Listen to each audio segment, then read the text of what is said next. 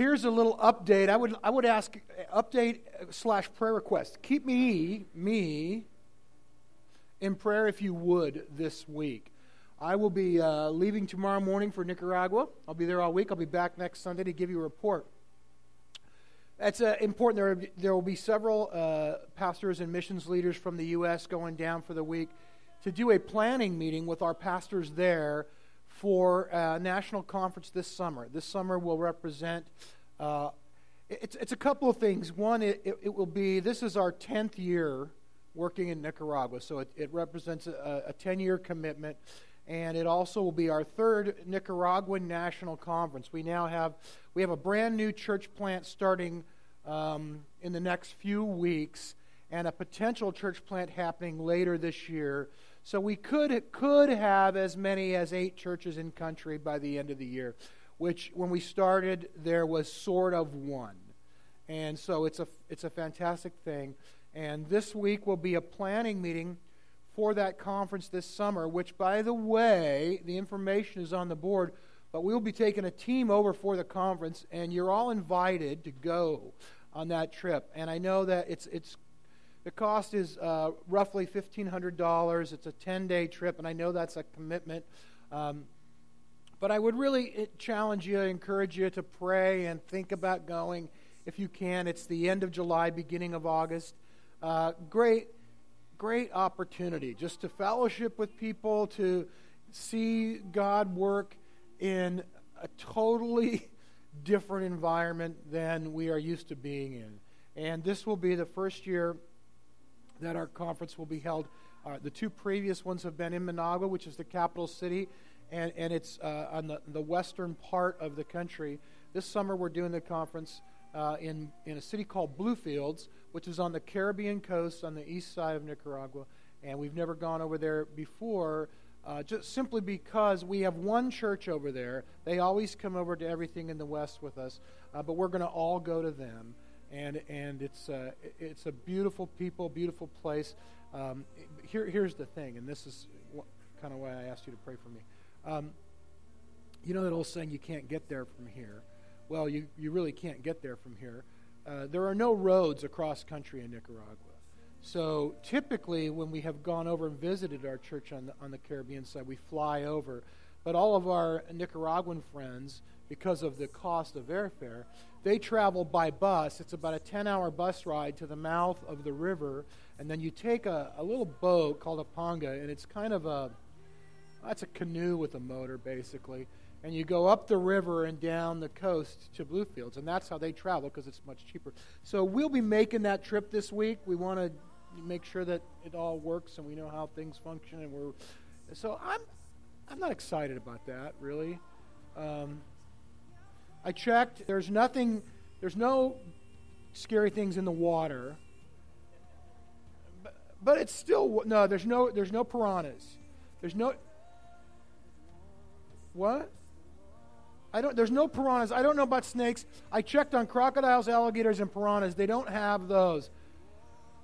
So I'm feeling a little better, but still, yeah, but it's a tiny little boat, and it's like, you've seen buses, like when the bus is full, the boat is full like that. These pack people in. It's a little boat. I've only seen pictures. So keep me in prayer. If I'm not here next Sunday, yes. You have a prayer for me? You're going to pray right now? What does it say?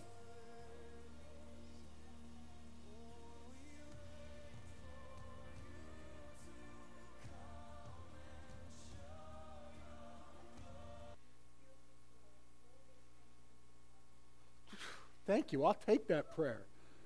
So pray, what is it, 1:11? So you guys pray Colossians 1:11 for me this week, and then also just add a little part about staying alive at the end, if you would. So anyway, it's exciting. I'm excited.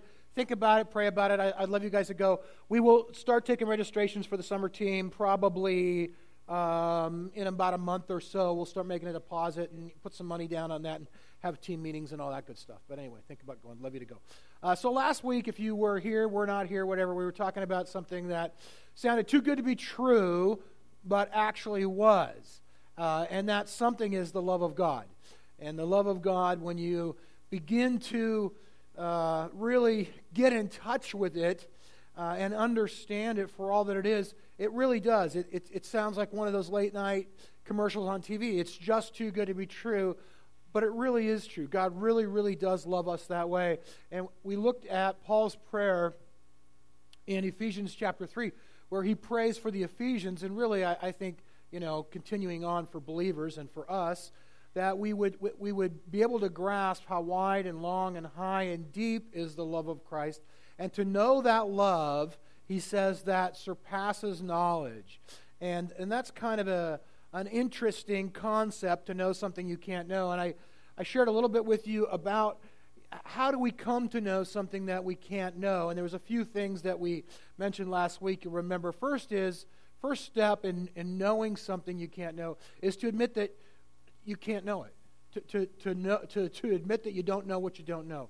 And no matter how deep, how profound our experience in God's love is, no matter how much you feel or think you know it, whatever we've experienced, and again, not to minimize anybody's experience in God's love, it's all real, it's all good, but it's just the beginning. It's just a taste. It's just a little bit of all that He really has for us. So there's so much more in that. And then I also shared with you how love is such a diverse concept. We talk about all the things we love. I shared with you how my love for pizza, which I'll acknowledge that. But we love one another. We love our spouse. We love our family. And how in the Greek language, in the Bible, there are 4 different words that are all translated as love into our language. And they really do mean different things. The first one is storge, and storge is an affectionate love. It's a family love. Love your family. It's also the same term you would use for saying things like, I love your hair, I love that car, I love pizza, I love things like that. It's affectionate. You like it. It's nice. Then there's a word philos, and philos is brotherly love. It's the love that we have really for one another, but it's also a love that you have, you've been on maybe a sports team or something like that, where you accomplish something together, and at the end, you're brothers. Yeah, we love that. It's kind of that sense of love. And we talked about eros. Eros is a passionate, a romantic love shared between a husband and wife. And then we talked about agape, and agape is different than all the others. That's God's love for us, and it's others-oriented, choice-based, self-sacrificial love. It's loving someone despite who or what they are. I might love you because you're a friend. You're a good person. I care about you.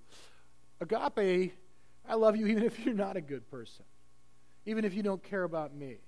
And that's the love that God has for us. And then the last thing we really focused in on last week is that God is love. And when John tells us in 1 John that God is love, we remember that it's not a verb, it's a noun. He's not telling us that God loves us. He's not telling us that God is loving. He's saying, in fact, God is love. The intrinsic nature and character of God is love. And what that means, really, is this. It means that it's impossible for God to stop loving you based on anything you do or don't do. In order for God to stop loving you, He would have to stop being God. And I think sometimes in the course of life, and there's so many different things that play into this, but we lose touch with the love of God a little bit. Maybe, not me, of course, but some of you, do things that you know are wrong, and you begin to feel like God couldn't possibly love me anymore. But you know what? That really isn't true. It's metaphysically impossible for God to stop loving us based on anything that we've done.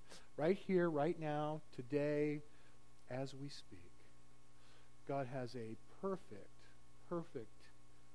total, complete, unconditional love for you. That others-oriented, you are the other. He loves you. It's a choice God makes. God's decision in His heart at the beginning of creation was to love you. It's a self-sacrificial love. You may not be in a relationship with God, a storge relationship. Maybe you're not affectionate towards God. You don't feel His affection towards you. Maybe you're not philos. Maybe you're not friends with God. Maybe you're enemies with God. Maybe you're not passionate about God. In fact, there are people that might be passionate against God. But none of that changes the reality that God has that same sense, that reality, that true God is love, agape love for you right here, now, today. And the definition of that love really is the cross. And I wish you could see that a little better. It's dark, and I'll talk about the painting in a minute. But the definition of God's love for us is the cross. When the Bible talks about the love of God, it doesn't give us an abstract definition. It points to an event. It says, if you want to know what God's love is really like, look to the cross. And John tells us that in 1 John as well. He says, this is how we know what love is. Jesus Christ laid down His life for us. It's others-oriented, choice-based, self-sacrificial love. Jesus said, you're worth dying for. You're worth dying for. And He paid that price for you. And you could not be worth any more to Him than you already are. He paid that price for you. He loves you. What I want to talk about today is that reality and how the Bible views that, and I think how society in general views that, because the Bible says that is scandalous. That's the word it uses, and we'll talk about that in a minute. But it really is scandalous that God would love us that way, and if we don't understand that, we really can't understand the depth of God's commitment and sacrifice towards us on the cross. So we're going to look at a passage in 1 Corinthians, and we'll read that together in just a second. Don't start reading it. I want to pray first, and then we'll read. Jesus, thanks again for a great day, a beautiful day to celebrate your love, our life in you, to worship you. And we ask that by your Spirit you would open our hearts to receive not only your word, but your love today. That you would touch us with a new reality, a greater measure, that we would grow a little bit today in our understanding of how deep and how wide and how long and how high your love for us really is. In your name we pray. Amen. Okay, now we'll read. This is 1 Corinthians chapter 1, verses 22 to 25. Jews demand signs, and Greeks look for wisdom. But we preach Christ crucified, a stumbling block to Jews and foolishness to Gentiles. But to those whom God has called, both Jews and Greeks, Christ, the power of God and the wisdom of God. For the foolishness of God is wiser than the human wisdom, and the weakness of God is stronger than human strength. Before we get into the text, and we will in just a second, but I want to talk about the painting again. I don't know how well you can see it. The author is a guy named Daniel Bunnell, and I've used some of his paintings before in my slides for background. He has mostly New Testament images of Christ. Pearl of Great Price, I think I used that one. There's two of them. This particular one is called The Beautiful Mess. And I think it really captures the heart of God and God's love for us. Christ on the cross, obviously, in the middle. And then up above is sort of this sun thing that kind of really represents heaven or the place of God in holiness. And then down below, it's again a little dark, hard to see, but there's all these swirling things kind of going around. And what I see, and again, I don't know, I'm not a huge art critic, but I kind of see life, earth, reality, stuff, our sin, all the issues and the garbage and that swirling thing that we sort of live in. And the cross is kind of this bridge between. And God was up there, and He came down here, and the cross sort of is a bridge between the two. And it brings the holiness of God right into the mess and the sin and the stuff of our lives. And I really just look at that and go, wow, that's the reality of it all. That's the reality of it all. The irony, and really the irony and the beginning of the scandal of that is this, that God becomes the clearest to us when He becomes other than what He is. When holy God leaves that place of holiness, when He leaves that place of perfection, and he kind of enters into the beautiful mess of our lives, that's when we really begin to see most clearly who God really is and how God really, really loves. He comes down, out of heaven and enters into, the mud and the blood and the beer, to quote the great philosopher Johnny Cash. God comes right down into the mess of our lives, and that's where we see who God is in its purest, clearest, most visible form. And that's really what makes it scandalous. It's scandalous because it confronts all of our senses. It challenges our natural mind.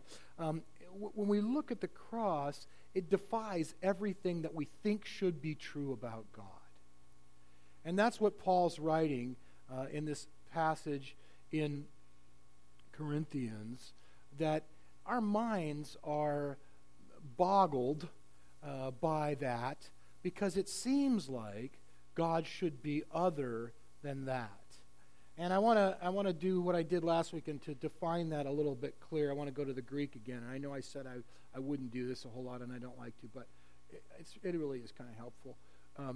The word stumbling block is, the Greek word is scandalon, and it is the word that we get our English word scandal from. But when Paul writes that, something we need to know is in what he means here in biblical terms and in their culture. Scandal is a little different than what we think of as a scandal today. Today, when we hear about a scandal, typically it's kind of a gossip thing, right? It's sort of a juicy thing. There's something that, it usually involves celebrities or athletes. It's a scandal. You know what I'm talking about. It's stuff like Kristen cheats on Rob. Trouble in Twilight. Look how sad he looks. He's just so sad.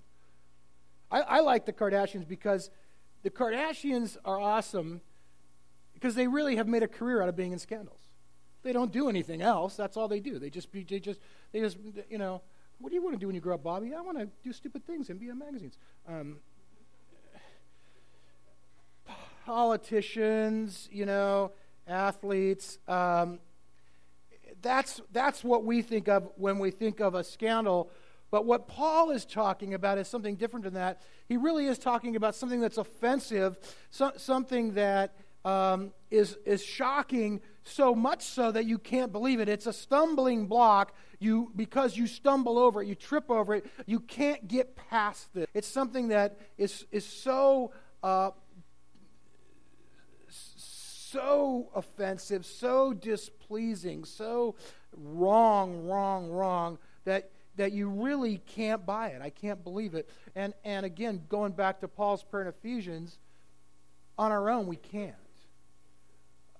In and of ourselves, we're not able to really believe who Jesus is. Paul prays that we'll have the power to know that. And by the Holy Spirit kind of enlightens the eyes of our hearts and allows us to see God for who He is and receive that love. Otherwise, I don't think any of us would be any different than the Jews or Greeks that he was writing to, and we wouldn't believe it either. Because that's really, the scandal is that God looks like that. That's it. That's the scandal. Paul's telling us, Jews, first the Greeks. The Greeks were into wisdom. And that just doesn't seem wise. They had this view of God that was sort of transcendent. God was out there, up there. God was unchanging. God didn't have emotion. He didn't have feelings. And Jesus doesn't define God that way at all. The Greeks would define God in terms of His otherness. God is other than us. Again, Jesus defines God by His ability to enter right into our lives. And that's scandalous to them. Can't believe that. The Jews viewed God in terms of power and nationalism. They believed God because, God was on their side. God's on our side. And God's going to come and He's going to free us from the Roman oppression that we live under. And the Messiah is supposed to come and accomplish that, not come and die on a cross. And really, up until the time that Jesus went to the cross, virtually everyone, including His disciples, believed that was what He was going to do. And it was so hard for them even after he died. His disciples wondered, what, now are you going to take over? Now are you going to come in and take care of these Romans and kick them out and establish your kingdom here? But Christ doesn't work that way. He doesn't prefer one nation over another. He doesn't prefer one person over another. In fact, his love is so high, so wide, so deep, so long that it's extended to everybody, to good and bad alike. It's extended to the righteous and to the evil. His power is perfected in his weakness, and his love goes out to everybody. And the Jews really did. They believed Jesus was going to come and kick some Roman behind and take over, and then he died on a cross. And it was a scandal to them. I want to take just a minute and look at a couple other places in the New Testament where that same word is used, just to illustrate this to you a little further. This is in Matthew, and it's a conversation between Jesus and Peter. So from that time on, Jesus began to explain to his disciples that he must go to Jerusalem and suffer many things at the hands of the elders, the chief priests, and the teachers of the law, and that he must be killed on the third day and be raised to life. Peter took him aside and began to rebuke him. "Never, Lord," he said, "that shall never happen to you." Jesus turned and said to Peter, "Get behind me, Satan. You are a stumbling block." That same word, "you're a scandal to me. You do not have in mind the concerns of God, but merely human concerns." And in Romans, Paul says, "What then shall we say? That the Gentiles who did not pursue righteousness have obtained it, a righteousness that is by faith? But the people of Israel who pursued the law as the way of righteousness have not attained their goal." Why not? "Because they have pursued it not by faith, but as if it were by works. They stumbled over the stumbling stone, as it is written, 'See, I lay in Zion a stone that causes people to stumble, and a rock that makes them fall. And the one who believes in him will never be put to shame.'" Galatians, Paul says, "Brothers and sisters, if I'm still preaching circumcision, why am I still being persecuted? In that case, the offense," and here that same word on is translated offense, "of the cross has been abolished." Then finally, Peter again, and I like it because Peter figured it out. Over the course of his time with Jesus, he figured it out. "Now to you who believe, this stone is precious, but to those who do not believe, the stone the builders rejected has become the cornerstone, and a stone that causes people to stumble, and a rock that makes them fall." So the love of Christ becomes a stumbling block because for most of us in our human minds and in our human hearts, we just can't believe that God would really love us that way. We can't believe that God really loved me no matter what I do, what I say, how I act, what I think. But he does. And if you understand that reality, it really does, override that scandal then. It confronts everything that we think should be true about God, but we suddenly begin to see God for who he really is and how he really loves us. And so next week I want to actually continue this a little further and show us how Jesus really is the full revelation of all that God is. But today I just want to close and pray for us again. So if you guys would stand, and Cindy, if you would come on back up. See, I promised you I was going to be short. You guys didn't believe I could do it. I can do it. 2 weeks in a row. That's pretty darn good. Really, intentionally, I wanted to make sure we have time to pray, because I just felt like God wants us to know that. And he wants us to know it in our hearts, not just in our minds. And so I'm just going to ask Holy Spirit to minister to us a little bit. Lord, would you cause your Spirit to rest upon us and help us to begin to know and feel, experience in the depth of our being how high and wide and deep and long your love for us is. And I pray that you would remove anything, Lord, that hinders that today. the lies that we believe about ourselves, even the sins that have separated us from you. That your forgiveness would be poured out upon those. The scars that have built up from the wounds that we have encountered over the course of life, and the things that we've been told and have been spoken to us that have caused us to believe that you would never love us, that you would heal that.